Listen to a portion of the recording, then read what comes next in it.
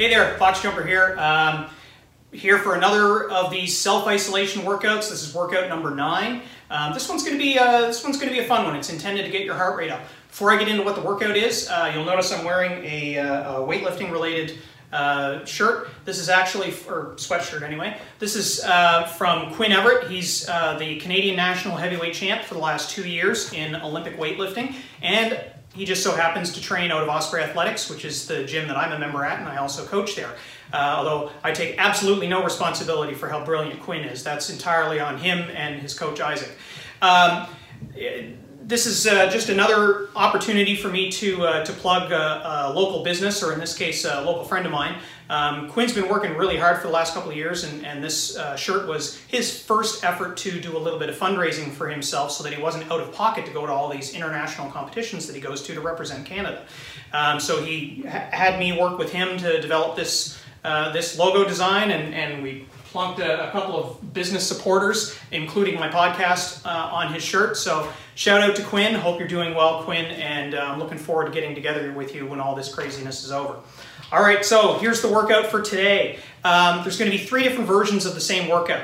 Now, there's going to be different variations on each movement that you'll be able to choose from as well. So that may influence what you decide to consider beginner, intermediate, or advanced. But I think you'll probably have a pretty good sense of it when I describe what the workout is. So it's 3 movements. Beginners will do 5 to 10 rounds. Intermediate will do 10 to 15. And the more advanced, probably the people that do this kind of thing on a regular basis, you're going to do 15 to 20 rounds of these 3 movements. So the movements are Russian twists, which will start with a seated variation, high knees, which we'll do as a standing variation, and what I'm calling up and aways, because I actually couldn't find a name for this. It's going to be 3 squats, a squat, and then a squat jump.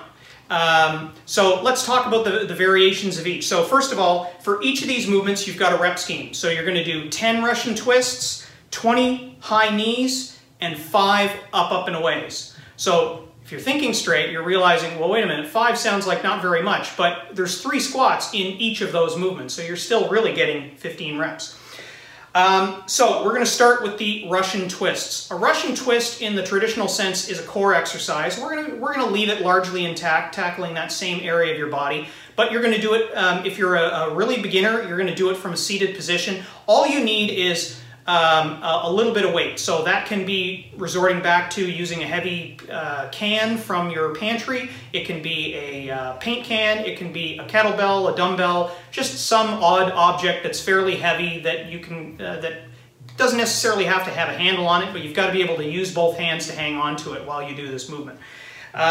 For high knees and up and aways, you don't need anything. You just need a nice spot on the floor. So let's take a look at what each of these movements are, and then I'll talk about how to scale them up to make them more difficult if you're feeling like you're maybe ready for intermediate or advanced version.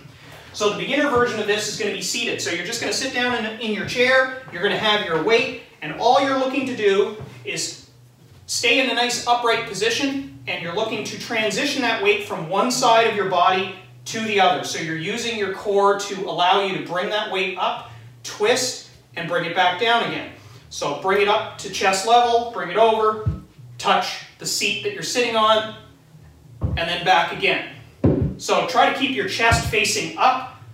I always feel like I'm facing in a kind of an awkward fashion because I'm thinking about where the camera is as opposed to what I would ordinarily do for these movements. So that's where it's going to start. Russian twist from a seated position will just allow you to touch each side. For the high knees, for an absolute beginner, all I'm looking for you to do is balance on one foot, bring the knee up as high as you can, and put it back down again. So it's going to feel like you're basically marching in place. Nice and high. The higher you can get it relative to your waist, the better.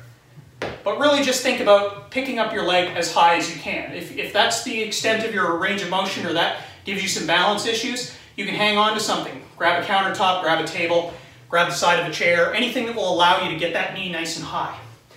So you'll do 10 of the Russian twists, 20 of the high knees, so that'll be 10 on each side. And then the last movement is the up, and away. So we've done squat jumps already in one of the past workouts, but I'll demonstrate it again. So you're going to do 2 air squats followed by a squat jump. So it's 1, 2, 3. Now, that's the full range of motion that everyone hopefully will be able to use, but if you have any issues with your knees or your hips, you may only be able to come partially down. So whatever the extent of your range of motion is for a squat, that's what you'll use.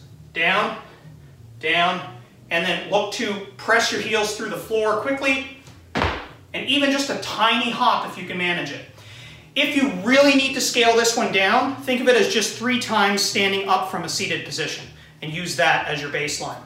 All right, so there'll be 5 of those. So it's 10, 20, and 5. Let's talk about the ways you can scale this up to make it a little bit more advanced, regardless of how many rounds you decide to do. The Russian twist, if you've got a weight plate, it allows you to keep it a little bit closer to your body potentially, and it's a little bit easier to hold because it's out wide.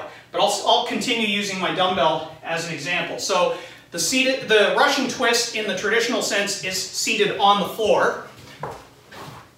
So if you're able to, just stay in that upright position. So it's very much like you were when you were on the floor, but you're going to try to keep your heels as light as possible on the floor, or if you're a little bit more advanced, get them off the floor and touch the floor on either side of you as you go.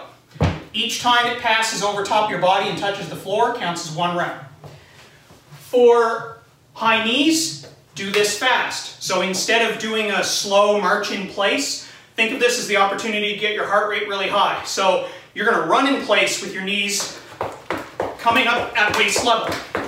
So if it gives you, if it helps, keep your hands out in front of you at a 90-degree angle and give yourself a target, and try to stay up on the balls of your feet rather than falling flat on the floor with the bottom of your foot. And then finally, the up, up, and aways, exactly as I just demoed them, but do them a little quicker. Make sure that you hit the maximum range of motion that you can. Propel yourself up as high as you can. You're going to repeat that for as many rounds as you can, either 5, 5 to 10, 10 to 15, or 15 to 20. That's it. That's the workout for today. Be sure to share it on social media and let people know that these workouts are there for them to try. I hope that I'm making them as accessible as they possibly can be. So you can visit boxjumper.ca to see all of the workouts. And of course, you can find me on social media with the handle boxjumperover40. All right, I'll be back again tomorrow with another workout. Good luck.